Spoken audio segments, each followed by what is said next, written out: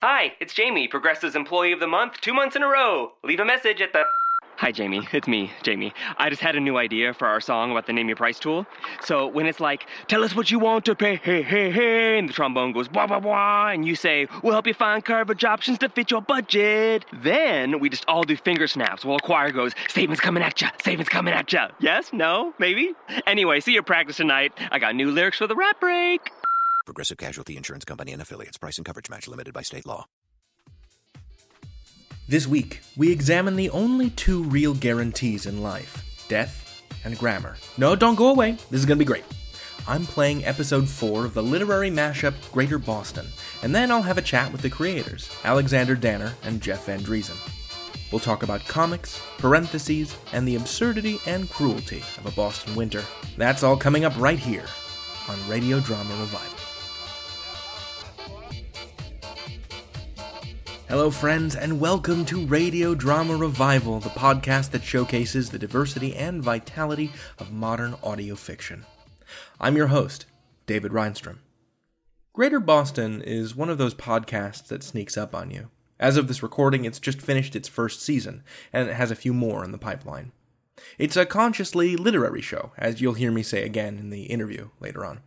And like a good novel, it gets rolling quickly, with the death of Leon Stamatis, a man so constrained, so defiantly anal retentive, that faced with the possibility of an uncertain future, he chose to die on a roller coaster. Now, let me be clear, he didn't kill himself.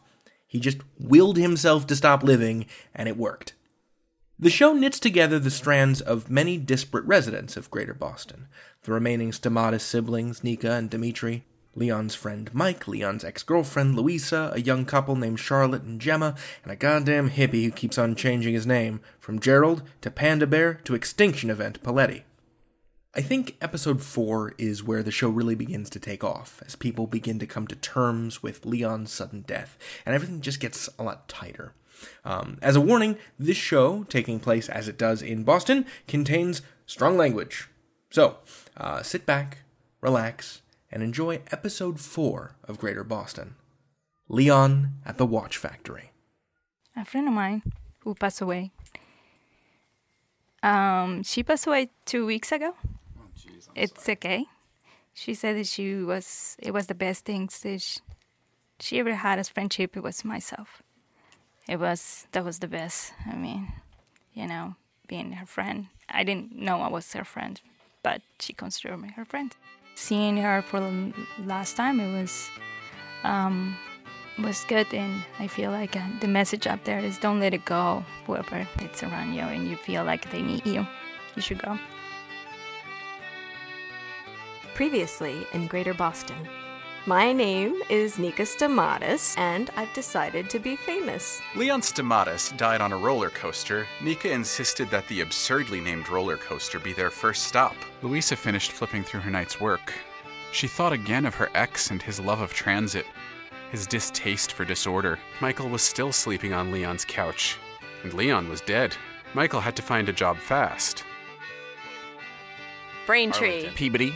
Haverhill. Lowell. All right. Leominster. Fall River. Cambridge. I can't say that one without a rigid I'm water from sound. Arlington. It's impossible. Framingham. Newton. Lynn. Worcester. This is Framingham. Waltham. Quincy. Arlington. Waltham. Revere. Somerville. Arlington. This is Leominster. Haverhill. Brookline. Somerville. Cambridge. This is This is Greater Boston.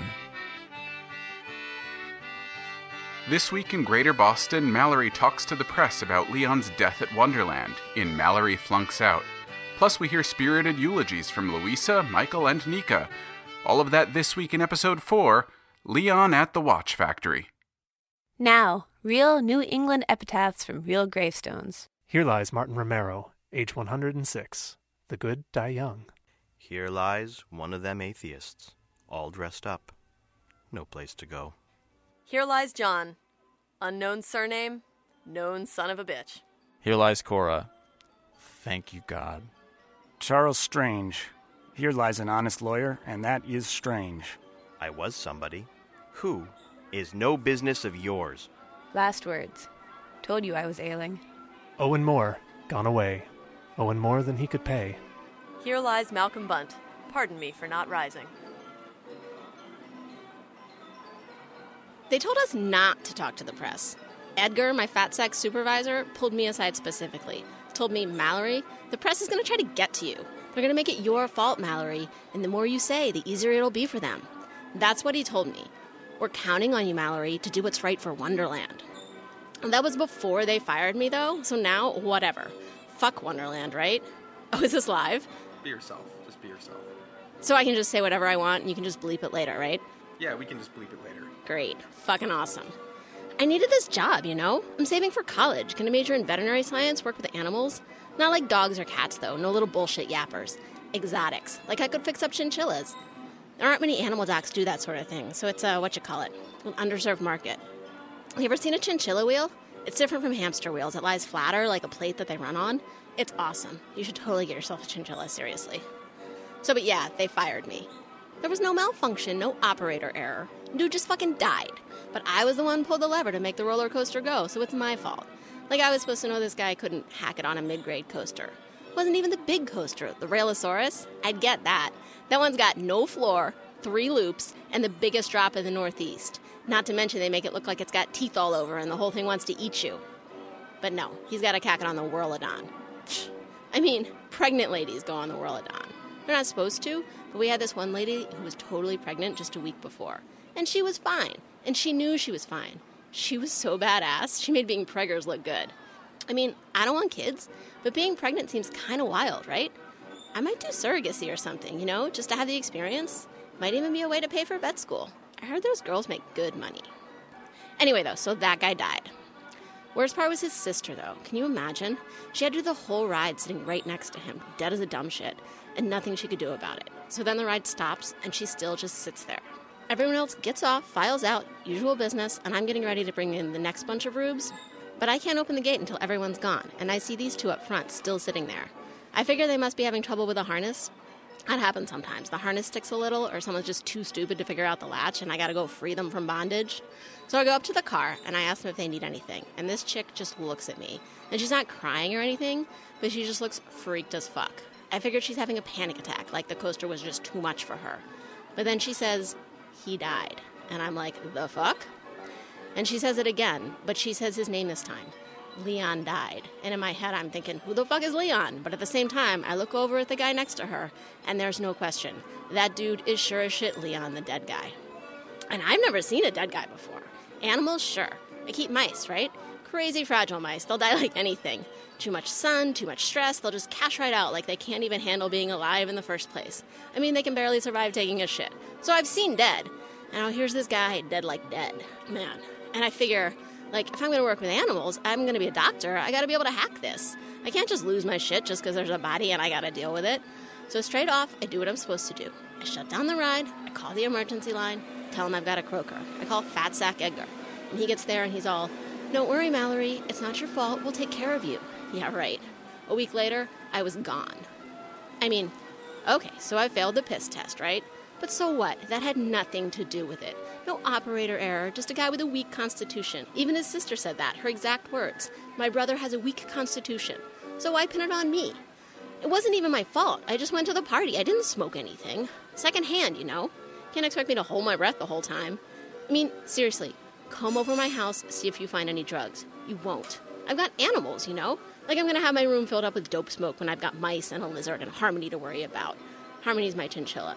And no way would I ever smoke dope around my little guys. You know how sick that would make them? Crazy sick. I wouldn't do that. But whatever. They told me not to say anything about the piss test to anyone. But if they wanted me to keep my mouth shut, they shouldn't have fired me. Assholes.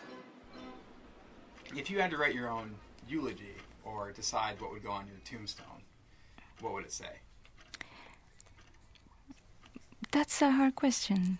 Wow, that's really a tough one. On mine, if something I'd want on my tombstone,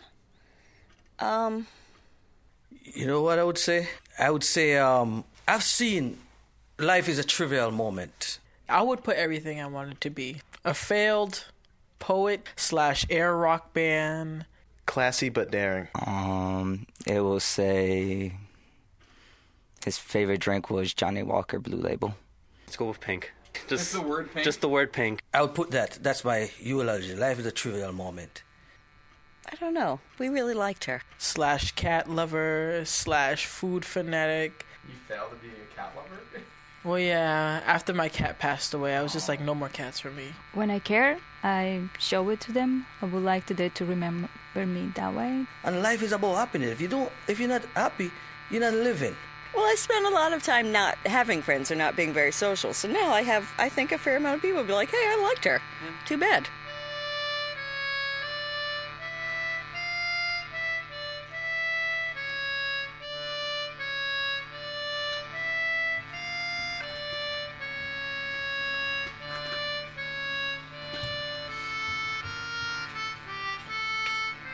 Welcome, everyone. Thank you all for coming to this memorial for Leon Stamatis. I've never officiated a wake in a watch factory before. It's strangely appropriate, actually. But I can tell by looking out at all of you gathered here today that Leon was a well-loved man. Just this afternoon, I have spoken to Leon's co-workers and neighbors, his sister and cousins, his lifelong friends, like Michael Tate, and new friends like Professor Chelmsworth. Many of you have asked to speak your memories of the deceased. And so I turn the microphone over to you, who knew and loved Leon Stamatis.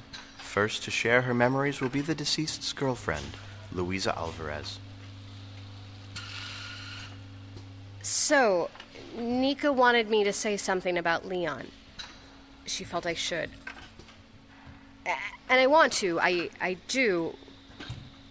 But I guess I'm not sure I should really be here. I don't even know most of you. But I'm Louisa, and I dated Leon for a couple months. We're not together anymore, or weren't together anymore. Most of you never would have even met me if he hadn't died. I wouldn't have mattered to you at all. Or maybe I still don't. We broke up like a week ago, which makes this whole thing harder. I can't say my boyfriend died because he wasn't my boyfriend, and I can't say my ex-boyfriend died either because it makes it sound like he was someone long in my past. We were still in that grace period where we could have easily changed our minds, and it would have been like the breakup hadn't even happened. We hadn't even exchanged boxes of each other's things from our apartments yet. He was a good person. Generous. He helped me move when I got a new apartment.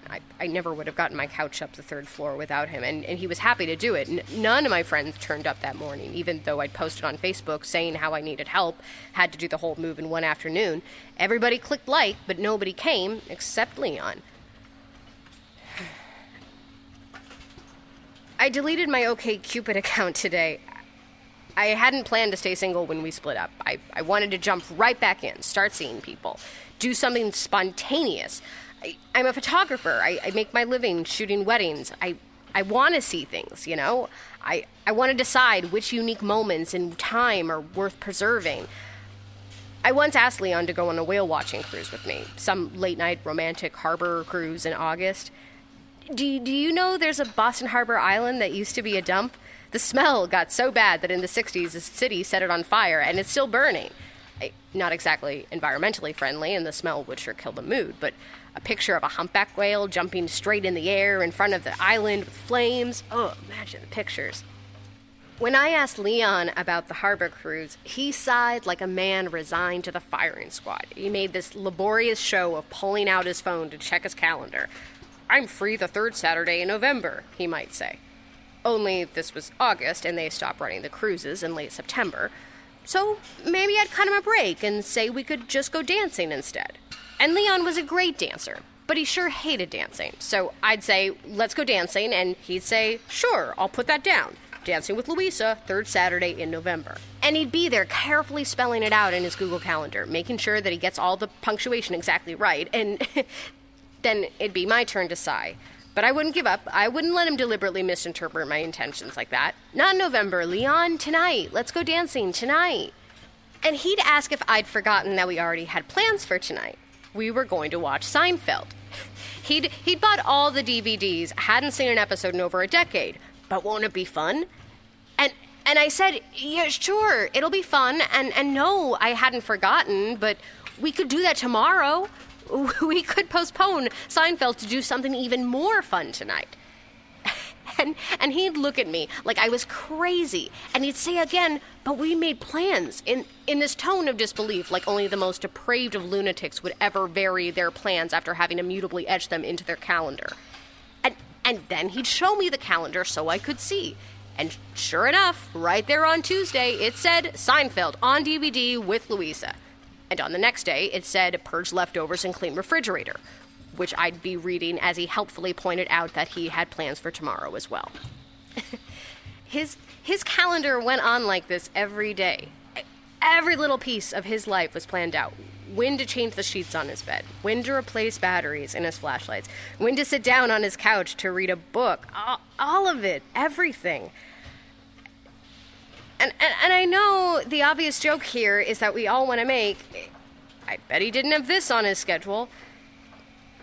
And no, not exactly.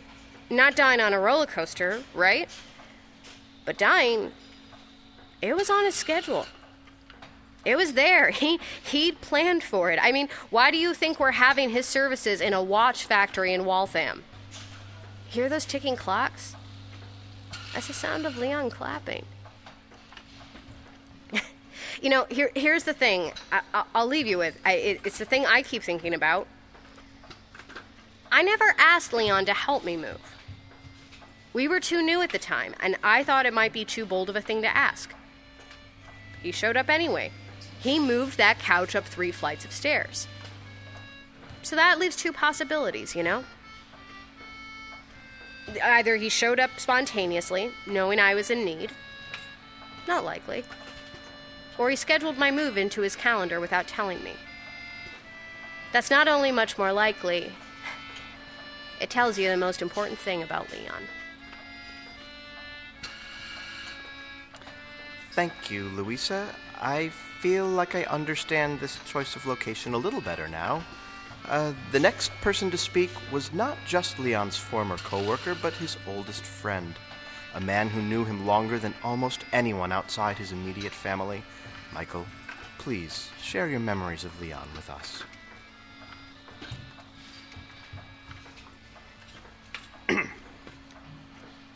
Hello.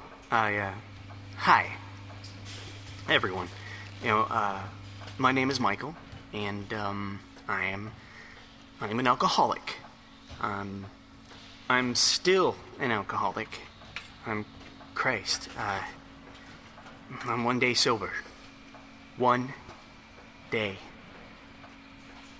I haven't had a drink today. I want a drink. I want it so much. Maybe 4 drinks, at least. My head is pounding, and a drink's about the only thing that's gonna stop it. Yesterday, I had a drink. I had a whole bunch of drinks. Before that, it had been a long time. College, 12 years ago? I think. Wait, how old am I? 30, okay. Numbers. God, just screw numbers. What have numbers ever done for anybody, huh?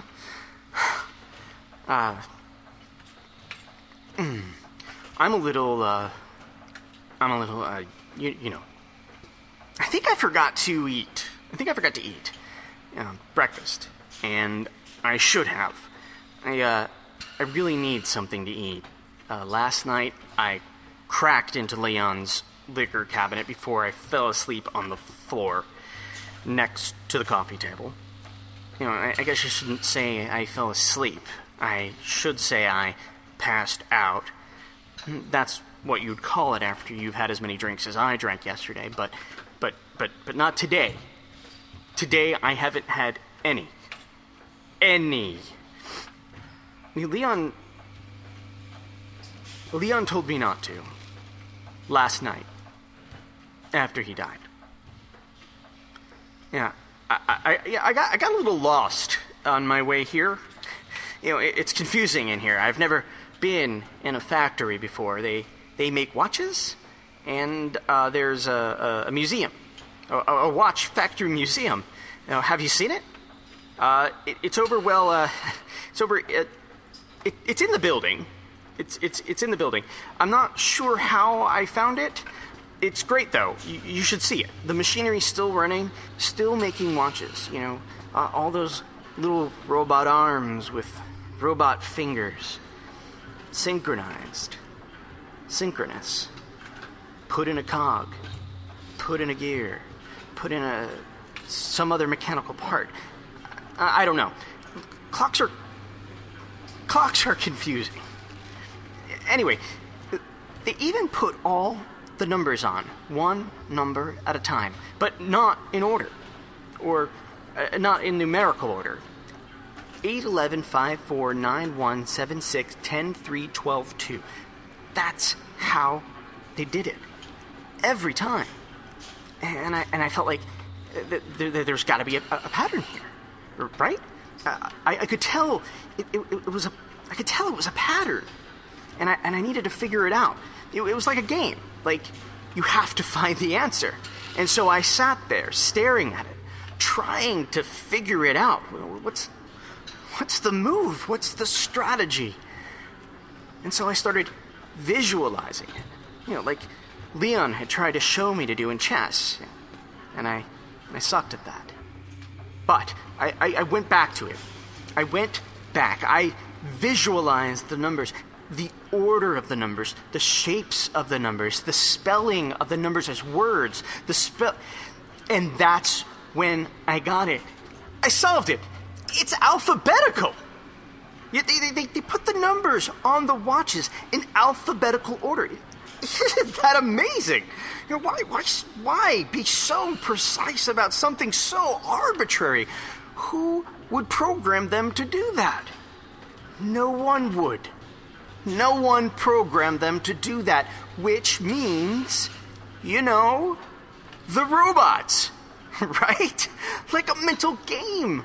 A little assertion of control. They've never had a choice in their lives. Everything in them laid out from the start, but they found a way. 8, 11, 5, 4, 9, 1, 7, 6, 10, 3, 12, 2. Choice. Still within their prescribed selves. Still producing the same end result. The same little gold watch. But they found wiggle room. A tiny little space to whisper, "Fuck you," to their own nature. And, maybe I'm not entirely sober yet. It's possible.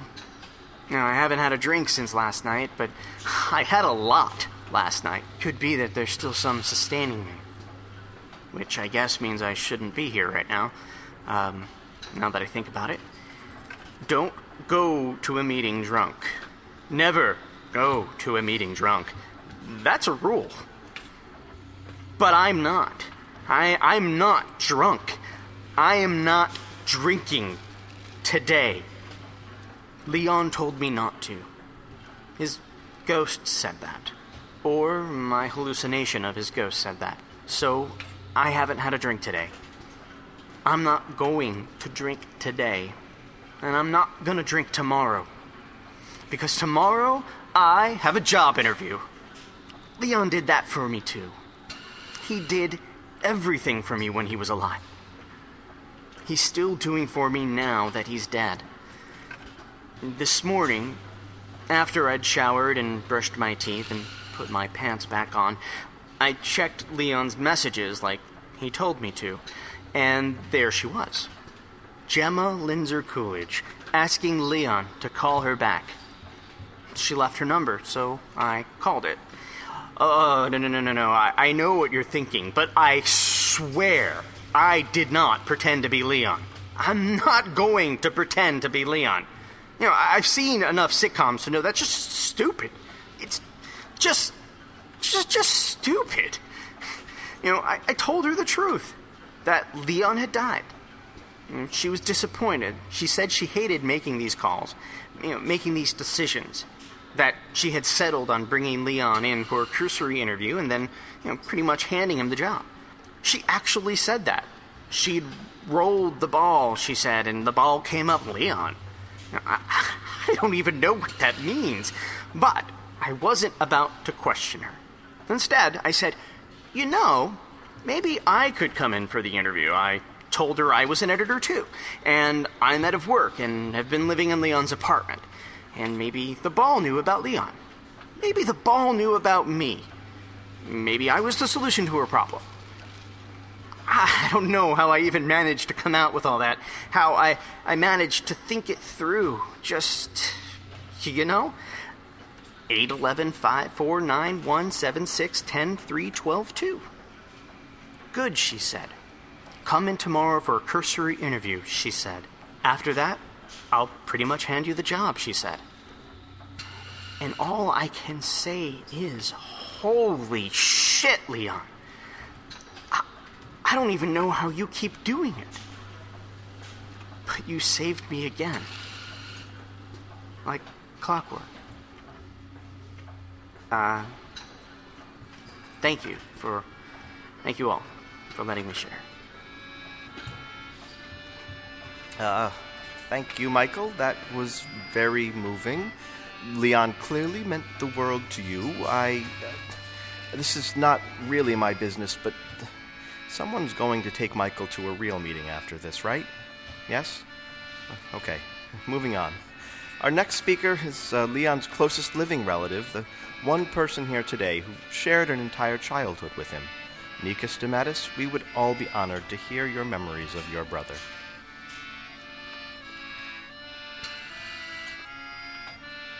So, my brother is dead, and it's my fault.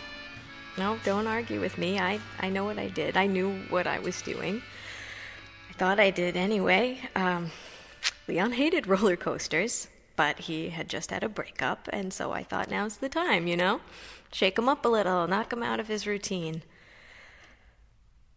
I should have known something was wrong when Leon threw his hands up on the first loop. He kept them at his sides at the big drop, but waited until we were upside down to let loose. That was hardly Leon, who could go off on a 10-minute rant about how insane it was that people on roller coasters deliberately refuse to hold on. That's not hypothetical. I've heard him do it. So I knew that was weird, but I just thought, great, he's getting into it.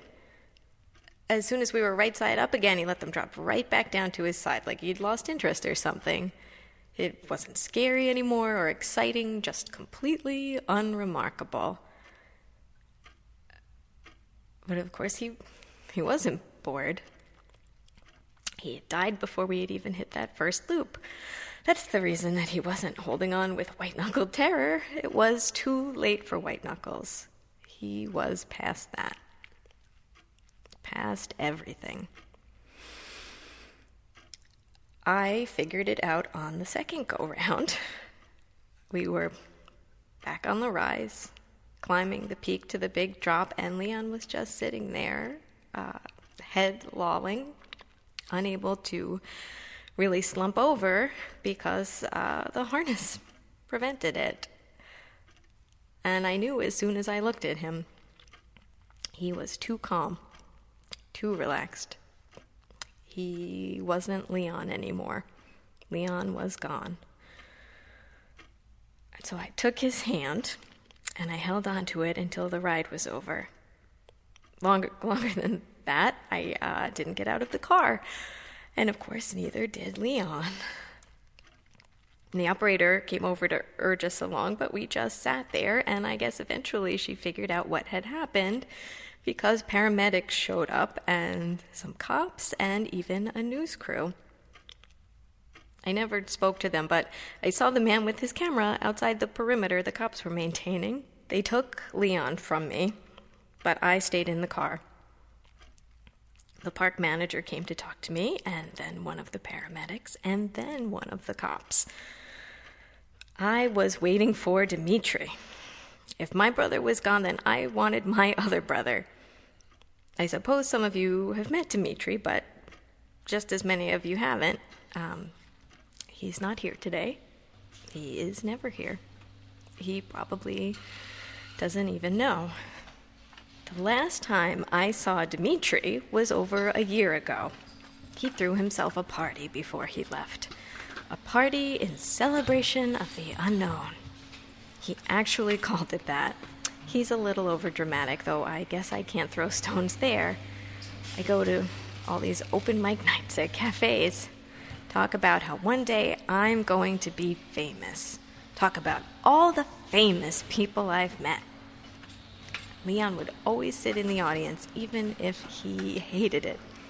That was his way. I went with him to Dimitri's party, too, Leon rolling his eyes the whole time. Dimitri had hired a magician and decorated with fake alien artifacts and gave everyone parting gifts locked in puzzle boxes. If you want your prize, you have to solve the puzzle. I don't know anyone who managed it.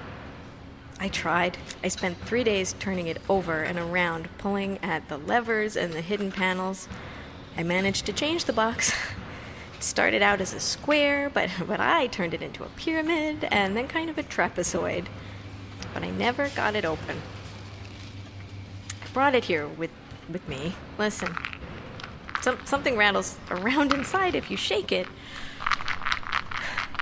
It sounds stupid, but I was hoping that maybe one of you could help me open it. My brother is dead, and this is the last thing that my other brother gave me, and I can't even open it.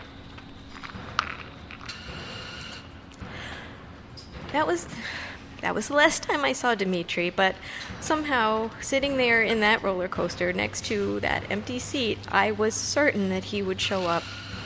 He would know. That would be just like Dimitri. To be off who knows where and then just appear out of nowhere at exactly the right time. Practically out of a puff of smoke. I felt like that was it. If there was a reason why Dimitri is the way he is, then that was his moment. That was when I needed him and where I needed him. He didn't show. Michael did, though. Leon's roommate, so don't be a dick to him, okay? I know he's pissed drunk, and it's kind of a mess, but he's pissed drunk because he loved my brother. And anyway, he was decent to me. I don't even know him that well, and he came all the way to Wonderland to get me, and he drove me home. Made me some tea. He'd seen it on the news, he said. He saw me sitting there. They told me that I sat there for 2 hours, and Michael said that that was true. I don't remember it like that. I only remember a few minutes, like no time passed at all. But 2 hours is what they told me in the park and what Michael told me on the way back to my apartment and what they said on the news. Michael told me. He'd seen me there on television. Crowd all around me and camera flashes popping. All of them looking at me, the girl on the roller coaster, all over the news. For that one afternoon, I was famous. So I guess my dream came a little more true.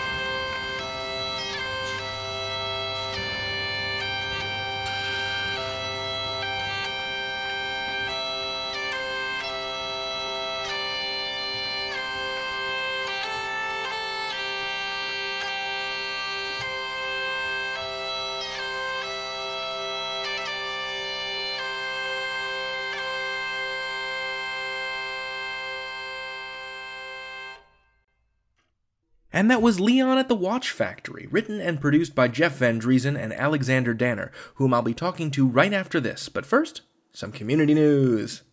If you are considering submitting a script to the 9th Death Scribe Horror Audio Fiction Festival, those scripts are due at the end of July. Wildclaw Theater in Chicago is searching for the spookiest and scariest 10-minute audio plays to be produced live this winter at the festival. Head on over to wildclawtheater.com/deathscribe to submit, and that's theater with an R-E. I had the great privilege of talking to Alexander and Jeff, longtime friends who write and produce Greater Boston. Let's take a listen to that conversation. Alexander Danner, Jeff Van Dreason, welcome to Radio Drama Revival. Thank you. It's a pleasure to have you on the show. I've been looking forward to this. Me too. I've been kind of like anxiously geeking out about it.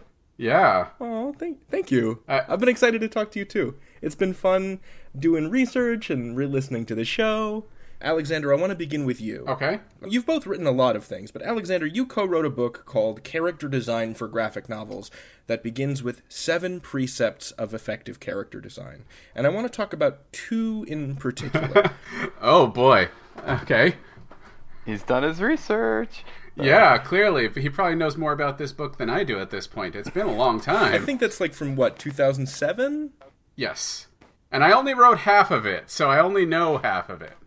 So let me cue this up for you. I want to talk about 2 of these precepts. One is the idea that, quote, bad designs can be very effective for character design, and that memorability isn't always a good thing. And that second one is about making background characters blend into the background. And I was wondering if you could explain those, first in a comics context, and then I want to know if either of you think either of those 2 ideas, bad designs can be effective and memorability isn't always a good thing, can either of those ideas be applied to audio fiction? I am fairly certain that portion of the book was written by Stephen Withrow, my co-author. So I'm going to do my best to think over what that means to me and what we were thinking at the time we were working on it. With bad design, I mean, part of that, I think, just goes to the idea that good design isn't always immediately appealing design. Like, a design can be very ugly and still be very effective. And memorability, there's this thing in comics where artists who are just starting out will try to show off their work with these amazing pin-up art style illustrations that they're going and showing to publishers. And they're trying to make these very flashy, memorable images, and the publishers look at that and say, yeah, that's very pretty, but does it tell a story? So I wonder, maybe this isn't a one-to-one correspondence with, the way that a character is designed isn't the same as the way an audio drama character is written. But I wonder if, are there any sound design lessons to be pulled from these visual character design precepts? I want to say, of course, there are, but this isn't something I've necessarily thought through that deeply at this point. I think certainly there's something to be said for consistency with the level of naturalism in the type of voices you're doing, which, and we've made some specific decisions to have some characters be less naturalistic than others. But if you're designing a consistent world, if you're mostly working with very naturalistic voices, and then you've got, one character who maybe it's a great cartoon voice actor, but they're all doing the crazy voice. There's a consistency issue to think through that way in whether the type of voice that's being used fits the character and fits the idea of the character, and whether that character fits the world you're working in. It really needs to be appropriate to the context it's appearing in. We'd prefer something forgettable to a voice like that, I think. Yeah. And some characters are meant to be forgettable. Some characters are there just to be sounding boards for other characters. And that doesn't work as much in ours, since it's so much of the monologue type structure. When you have more background characters, you do want those background characters to be backdrop more than stealing the show from who your primary characters are. How long have the 2 of you been friends? Since 2003? 2003. We met in 2002, but we didn't really know each other until 2003. Yeah. Did you meet when you were in grad school? Yeah, we met in a playwriting class. The two of you are now the third set of Emerson College graduates that I have interviewed on this program, and I haven't been the host for that long. I know Misha and Dan were one of them. Who was the other set? Misha and Dan of Ars Paradoxica went to Emerson College, Yeah. and Ben Acker and Ben Blacker went to Emerson of Thrilling Adventure Hour. Oh. And the two of you both hold MFAs from Emerson, is that right? Yes. That's right, yep. What are they putting in the water that makes Emerson College graduates want to tell audio fiction stories? What? It's the dirty water of the River Charles, I guess. I don't know. It's a I would good say question they because- have the audio production program, but that's not where Jeff and I were. We were in theater. I wasn't even in the theater program. I was in the writing, literature, and publishing. What did you get out of your time at Emerson College? Don't do theater. That was what I got out. Don't do theater. It's a waste of time. I mean, I love theater. Okay. And I'm not trying to be pessimistic. If you're listening to this and you love theater, pursue theater by all means. But especially for Boston, like playwriting in Boston is pretty much next to impossible. It's just a really tough market. Emerson is both where I fell in love with doing theater and fell out of love with doing theater. So, Alexander, you were kind enough to give me a coupon code to download a copy of your play Parens. Yes. An early version of which was directed by you, Jeff, in 2005 at Emerson. That's correct. So for everyone else, the play is about this academic family in which the wife and husband communicate exclusively through voice memos that they passive-aggressively record for one another. So is there something in Parens that presages some kind of interest in audio fiction, or does that go back further before this play? I don't recall thinking specifically about audio fiction before this play. I'd certainly given a lot of thought to audio plays long before I discovered that people were actually still doing them, but I don't know if it was as early as that. I was just trying to connect the voice memos. Oh, yeah. Like William recording his, notes. Mm-hmm. Actually, Alexander, you have people recording things in your fiction and plays all the time. You're right, I do. It's a motif for you. It happens a lot. So maybe this is just never noticed that, but you're right. Like, I have an unfinished story that's about number stations that I'm still working on, and that's another people recording things. And I started that before we started working on the audio show. And before you heard Ars Paradoxica? Oh, yes. So in the play, William is working on a book on the history of punctuation marks. It made me realize something that I'd thought of a couple of weeks ago, and I think you'd be a willing audience for this dumb idea. I would really like to see an audio drama about the print shop of Aldus Manutius, who was a Venetian printer from the late 15th century, who it developed the way the apostrophe currently looks right now, and the italic typeface, and the modern look of the comma. He's a wonderful dude. Yeah, I would listen to that. I actually sat down and read the style guide that the little boy in my play is reading the whole time. The King's English? It's this very old British style guide. Yeah. But the examples in it are really purple. Like they're just these wildly surprisingly so. Yeah. Yeah. They go on and on about, I don't know. I can't remember because I remember looking at it being like, "Are you serious? Like this doesn't seem like it." I know, but all the quotes from the style guide in the play are real quotes from that style guide. Right. So, Alexander, you have a degree in writing and publishing, mm-hmm. And Jeff, you have a degree in playwriting? My focus was on playwriting. Yeah, we have the same degree, and we both focused on playwriting. What did you direct between 2005 and 2015? Nothing. I'm sorry if I sound really bitter, but yeah, I didn't direct anything. I tried to get some plays published, and we actually started a theater company, an independent theater company with some friends of ours from Emerson. That didn't last very long. It was a tough. We produced one play, and then it all kind of closed up shop. Again, I think that's sort of a testament to how tough the theater scene in Boston. And then I started working on fiction. And I think Alexander kind of moved in that direction too. Yeah. And then we just sort of tried to get a few things published. We did get a few things published, and then he started working on this, and then we just kind of focused on this. And you've known, that's Kelly McCabe that plays Nika, mm-hmm. right? So you've known her since at least 2005, because I saw in the Dramatis Personae that she played Brooke in Perez. She did. That's Yeah, right. we met her also in a playwriting class the year after Jeff and I met. And she also was the person who founded the theater company that lived briefly, which was Interrobang. Right, yeah. Which I think everybody who likes It was called punctuation. Interrobang? Yeah. Oh. I love Interrobang. We figured for those that are not in the know, that's a like a digraph punctuation mark that is a question mark superimposed over an exclamation point. Yes. Get it? One features prominently in parens.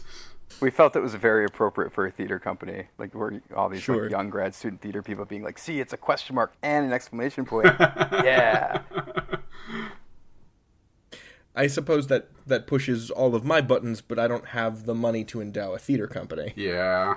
There's no rehearsal space. That's the biggest problem, and it's only gotten worse. People used to sneak into MIT because they just had open classrooms and the security was lax.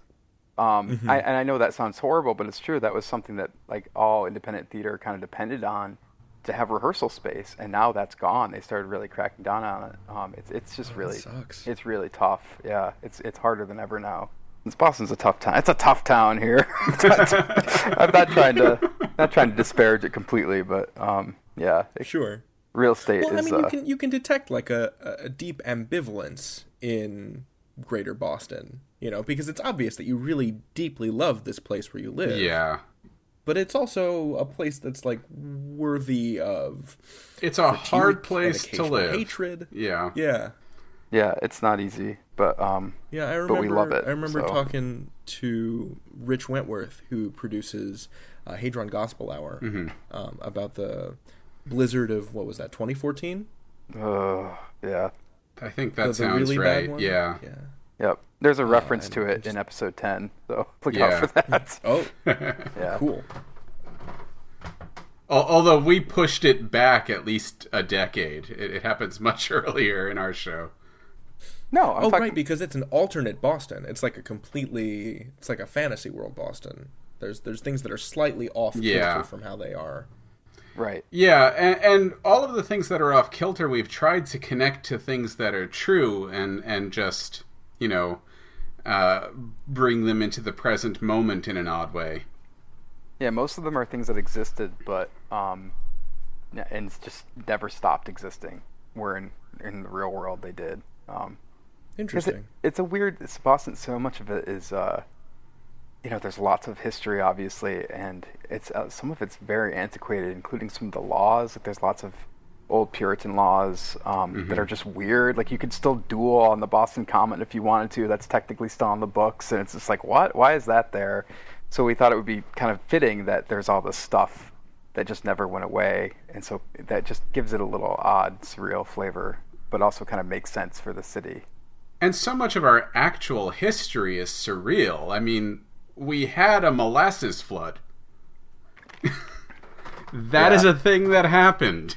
That's so strange. People died in a molasses flood in Boston. In your Boston, in Greater Boston, are there still exit fares on the MTBA? I don't think so. Yeah, no, I think that's probably up to date. We certainly haven't addressed it.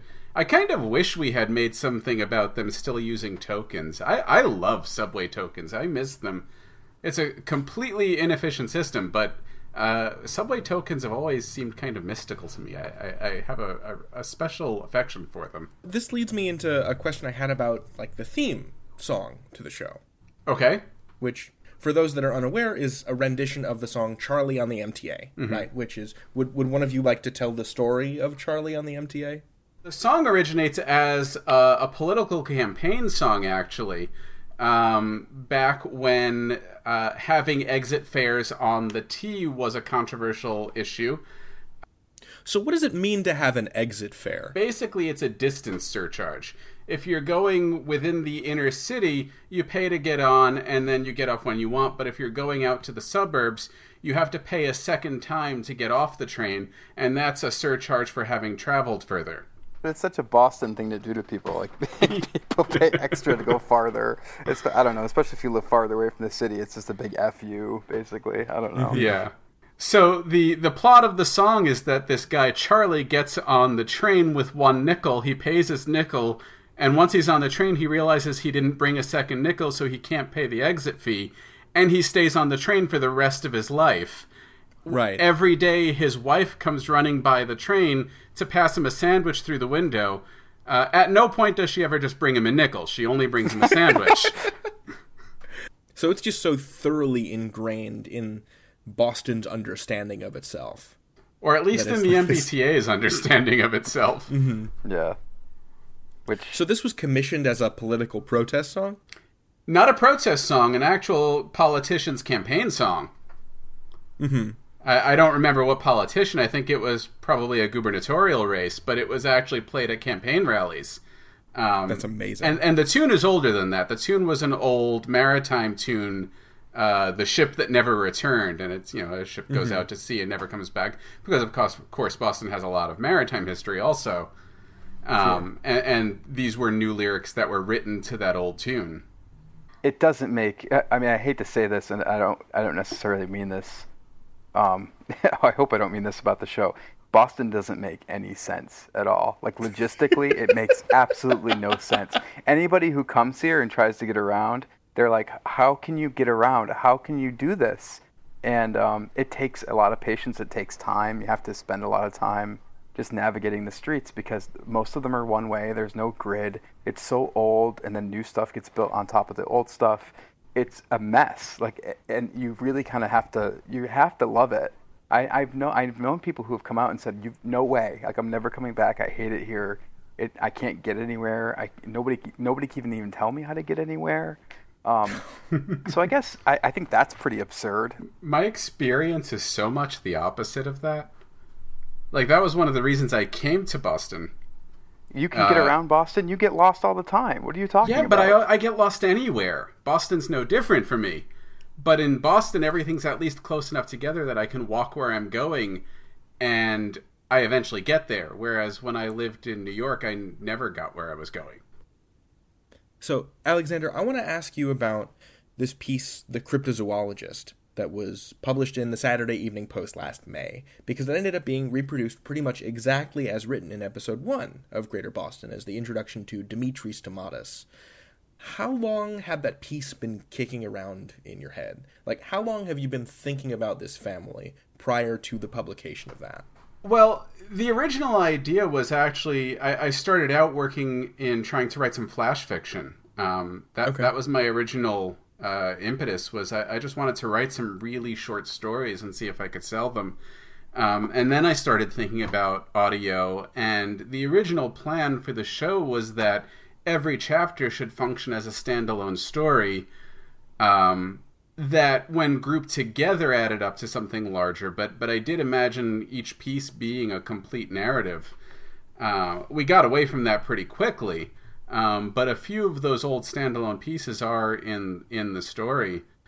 The Cryptozoologist, by the time I sold that to the Saturday Evening Post, we had already started writing Greater Boston as Greater Boston, and we knew that was going to be part of the show.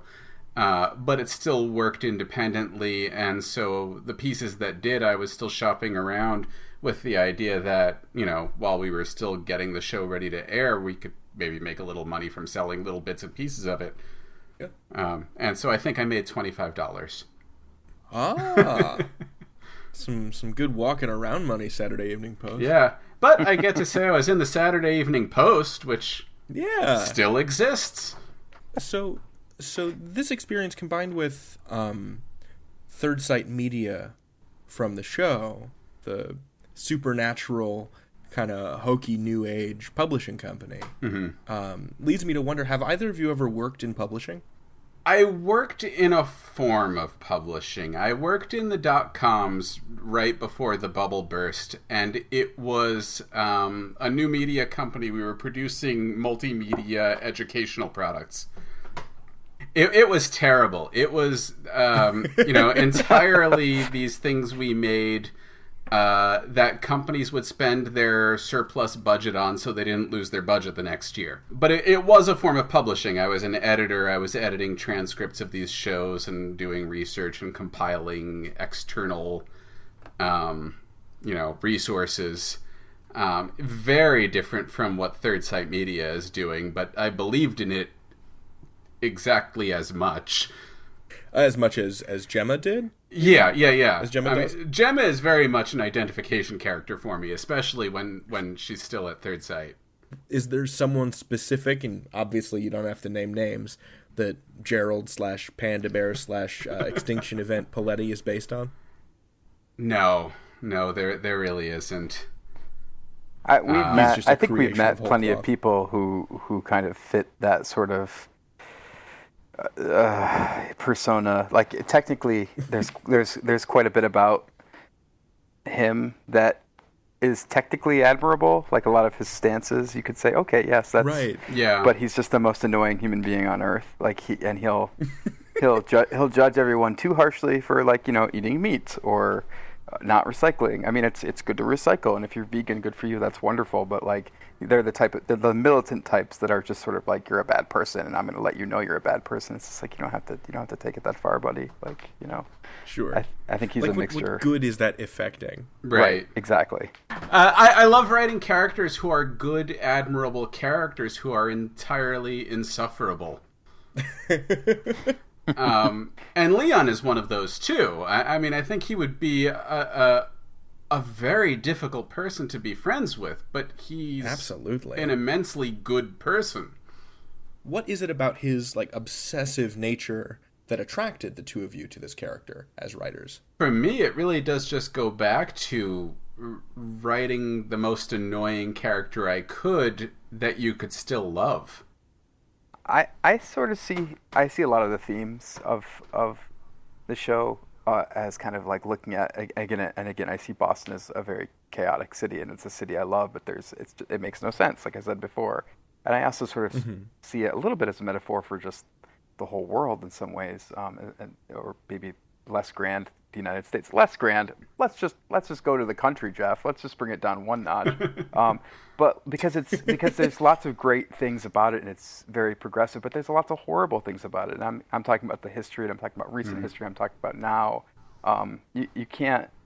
I love living there. It's a great place to live. But there's so many problems with it still, and it's kind of like, why do we have these problems? But anyway, I think that there's a lot of kind of people kind of characters, I should say, trying to organize chaos and doing their best to sort of maintain and keep the chaos at bay and organize the chaos. And in some ways, I feel like Leon's calling might be in government, because he'd excel at it, kind of. But also, he'd probably be really terrible at it, because there's so much disorganization and there's so much corruption. And that wouldn't really be something. Those wouldn't be things that sort of drive with his character.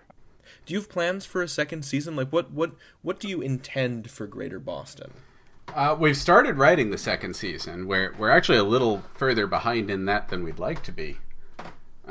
We're still debating how many seasons it's going to be. It's definitely going to be, it's going to have an end, and it's probably not going to run for that many seasons. But we've been kind of privately arguing about how many it should be. Originally, we were thinking 3, and we thought that was a good solid number. And then people actually started listening to it, and we said, "Oh, I know people." Originally, I thought Jeff was thinking 3. I was never thinking 3. That's true. Yes, that's true. I was thinking more like 5. So I mean, we're not that far off, but sure. Do you know how the show is going to end? No, I have ideas. No, I don't. I'm sure we have ideas, and I think we both have a sense that there's a particular character who, when their story is resolved, then the show is over. But we haven't settled on that resolution yet. A lot of it's going to be arguments, I think. So we're kind of like delaying those arguments. Yeah, it's going to be sort of like, no, it should be this way. No, it should be this way. And we're kind of like, let's just write the second season before we get into those arguments. Not that we're going to be like really at each other's throats, but they're fun arguments to have. Yeah, let's dig into that. What is your writing process? Lots of arguing, because we are almost never thinking the same thing. We're very, very, very different. We are not Misha and Dan at all. We're more No. Siskel and Ebert than those guys are. We're very good friends, but we're also very different people. Okay. Yeah, but I think we respect and really listen to each other well. Yeah. More so than any collaboration I've ever done with anybody else. So I think that's what makes it work. I value that in the collaboration. I mean, to me, if we always agreed and always had the same idea, then we wouldn't need each other. Yeah, I think we complement each other well. I think the way we each answered the question about Leon really reflects the different approaches we take to the show and the different themes that are important to us within the show. Because I'm very focused on the individual and the individual character and the individual ambitions of the character. And I came in with that as the central themes I was interested in, was how an individual finds their place. And Jeff came in and he was so much more interested in the bigger picture and the formation of communities and the way communities function. Yeah, that's sort of what I was really interested in about the whole thing as a whole, and still am. I mean, I love the characters too, but I have to admit, I didn't create most of the characters. Most of the characters are Alexander's. Initially, what's a Jeff character? Are there any specific Jeff Van Dreason invented characters? I guess maybe Tyrell. I think. Okay. Louisa. Yeah, you did a mostly. lot more with him than I did. You also did a lot more with Louisa. I really think of her as your character. Louisa's probably the biggest Jeff character in the show. I think I kind of took Nika at the end. Nika was an Alexander character, and then she becomes a Jeff character. Yeah, that's definitely true. And then there's some that I think are kind of both ours. But again, technically, most of them were. I mean, the way the first season was written was Alexander was writing this audio drama, and we would get together every week to talk about it. I would show him a draft of my novel, and he would show me this and other projects that he was working on, and we would kind of critique it. And then eventually I said, hey, maybe I should write an episode. And he was like, great. And I wrote an episode, and then I wrote a couple more, and I wrote some earlier pieces, and we just started kind of, working together more consistently. I think for the next season and for future seasons, we're going to do a much more kind of every other episode of writing structure. It was always my plan to rope Jeff into working on the show. That was. I mean, from the start, I knew I didn't want to do it by myself, and I knew I wanted Jeff working on it with me. But it was a lot of getting the ball rolling so he could see what I had in mind and convince him that it was something he should be working on. There are a bunch of different styles of radio dramas that are going on right now, and some are moving towards a sort of a cinematic style, and some are moving toward a kind of close theatrical style, and some are moving toward this cinema verite style. Wooden Overcoats is a sitcom, right? It's a snappy TV sitcom. Greater Boston, to me, feels much more like a novel than any other kind of other media. Of all the audio dramas I've heard in the last year, it feels the most explicitly and consciously literary. I think that's fair. I agree. I think that certainly speaks to our aesthetic. I take that as a compliment. I mean, that was sort of what we were trying to do. I mean, we were, in some ways, especially... Again, good. I didn't mean it as a dig. No. I know. I thank you, honestly, because that's... I mean, this is one of the reasons why I thought nobody would listen to it, because a lot of the audio drama we would listen to before we produced the show was so much different than what we kind of had in mind. And I don't mean to sort of... At all, I don't mean to bash any show, and I'm not bashing any show, but we don't have that kind of same hook that we don't have time travel, we don't have monsters, there's no spaceships. It's just a weird city. That's kind of all we've got. Even less of a weird city than our fair city. It's just kind of this weird alt Boston, So I didn't think anybody would really look at this and be like, yeah, let's listen to that. Because because it was so literary, it's not the serialized, it's not really pulpy. It's just this long story with many characters.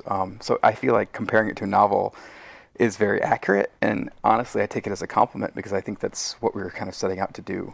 Honestly, if we're going to be frank, we don't have the technical skills to do something that sounds cinematic.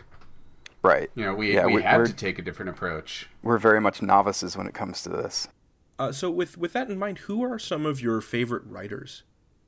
I think I'd go by the book I'd recommend to people the most, and the book I've given to people the most. And the book I've recommended and given to people the most is a collection of short stories by Amy Hempel called Reasons to Live. She writes. She has a style that is like no one else's. It's kind of how do I put it? It's very very terse, very sparse, but also very lush at the same time.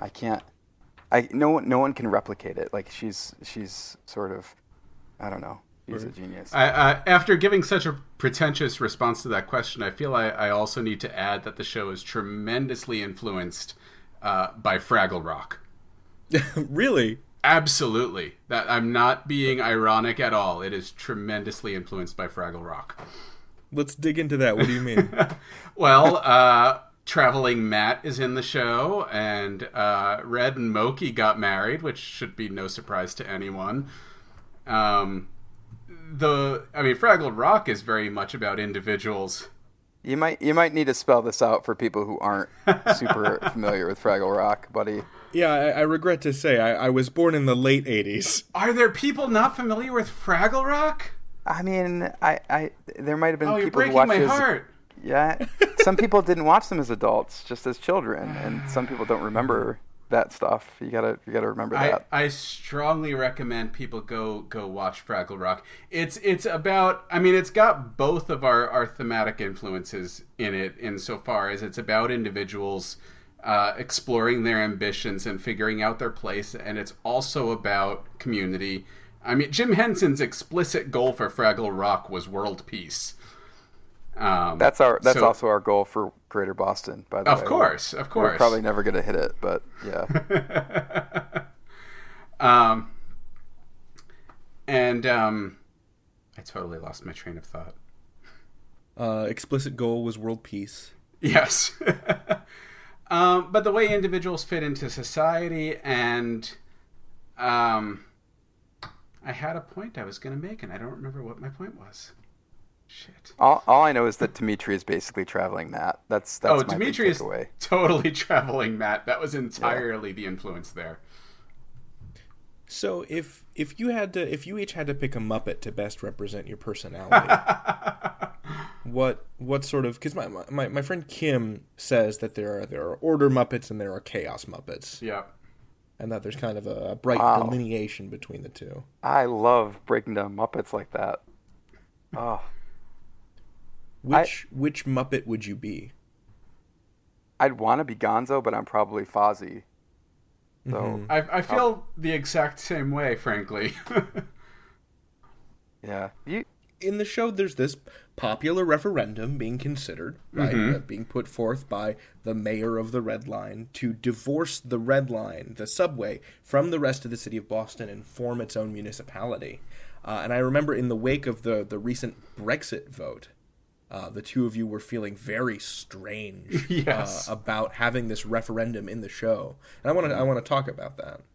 Sure. It's the same feeling I have when every once in a while, early on when I was advertising the show, I would put like hashtag secede on Twitter or Instagram, and then immediately get followed by, these radical right-wing Texas groups who literally wanted to secede, like Texas to secede from the United States. And I was just like, wait, no, didn't you look at anything else? You just saw secede, and you were like, yes, these are my people. Just saw secede. Yes, come on.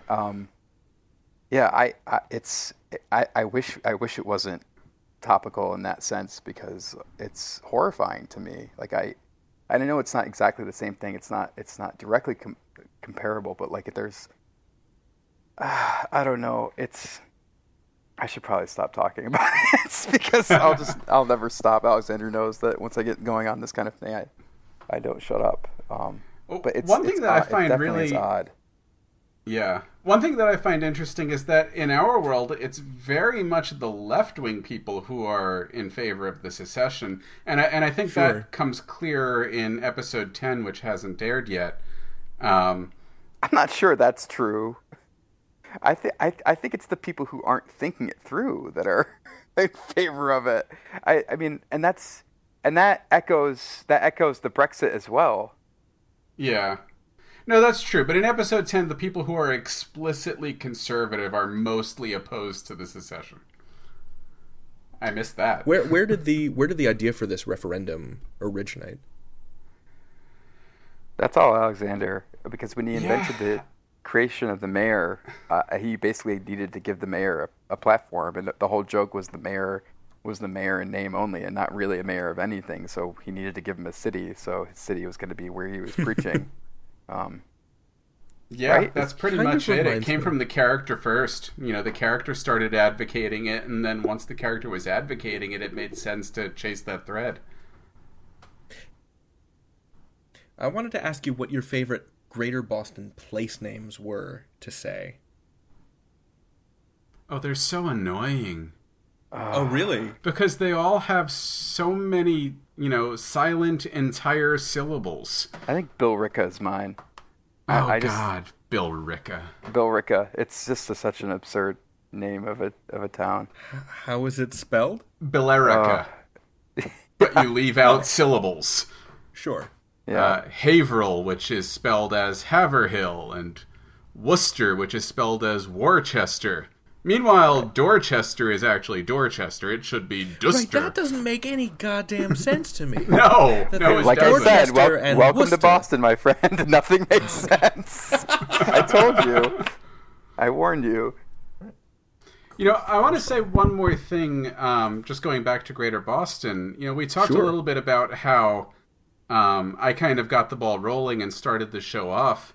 I think it's really important to point out that as we're heading into the end of the season, that the end was really defined by Jeff. Okay. So if you hate it, you can blame me. That is not what I'm saying. But I think the show takes a huge turn in the coming episodes, and a lot of that has to do with where Jeff saw things going, and especially because we talked about how much influence I had at the early part. I want to make sure that people realize just how much of where we're going now is due to Jeff's ideas, and I love the way he surprised me with where some of the characters go, and things go very different directions from what I was expecting, which, of course, is exactly what you want from a good collaboration. Yeah, I'm already worried about... I don't know. I went on Tumblr the other night when our most recent episode came out, and, people were like, they didn't do this, did they? They didn't. And I was like, oh, God. This nothing actually happened. I probably should. Oh no, it's fine if I say it. Nothing really happened. We just sort of teased this storyline a little bit, and so based on that, I'm a little worried about a couple of other things. Although nothing really dire is going to happen. It just gets a little. You're talking about people worried about Charlotte, right? Yeah.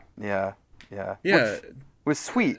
I assume from the monologue at the end of episode 9 that she didn't get hit by the train.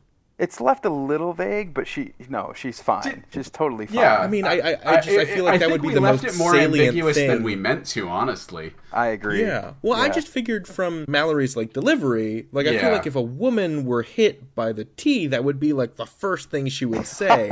Yeah. And she wouldn't be focused on the dope stunt that was first done and then the dumb stunt that was done after. Right. I think you've hit exactly on what we were thinking, that Mallory's tone would make clear that Charlotte was fine. But, there are plenty of other writers who would write in that light tone and have someone get run over by a train, so maybe we were... Sure. She does say that she loses sight of what happened, so I don't know, maybe people are taking that line and emphasizing it more than we thought that they would. Jeff and Alexander, thank you so much for coming on the show. This was great. Thank you for having us. Yeah, we're delighted. Yeah, come on back anytime. Anytime you want to have us, we will be back. Yeah, really, we'd be happy to. Well, friends, it's time to get that extra nickel ready for the exit fare, because this episode of Radio Drama Revival is coming to an end. Let's get going with some credits. Our theme music was composed in the teeth of a whirling gale by DJ Stranger Danger of Oakland, California, who spends his non-DJ time whittling scale replicas of Faneuil Hall. Our researchers are Heather Cohen, who used to live in Boston and continually raves to me about the cannoli you can get in the North End, and Monique Boudreau, who does not, but still appreciates a good cannolo, which, yes, is the singular form. Our producer is Matthew Boudreau, who once punched Massachusetts in the face so hard it turned into Maine, which is where our executive producer, Fred Greenhalgh, now lives. I'm your host, David Reinstrom. Until next time, I'm telling you stories. Trust me. And now, an ad from Dad. All right, save money on car insurance when you bundle home and auto with Progressive. Can I take these off? All right. What is this? This looks good. Wow, that's well made. Where did you get this? I'm talking to you with the hair. Yeah, where did you get this? It's good stuff. That's solid. That's not veneer, that's solid stuff. Progressive can't save you from becoming your parents, but we can save you money when you bundle home and auto. Progressive Casualty Insurance Company, affiliates, and other insurers. Discounts not available in all states or situations. Get to Old Navy, one day only, Saturday. Summer's hottest dresses are on sale, just $10 for women, $8 for girls. Plus, save even more when you redeem your Super Cash through Sunday at Old Navy and OldNavy.com. Hurry in, valid 6/8, select styles only.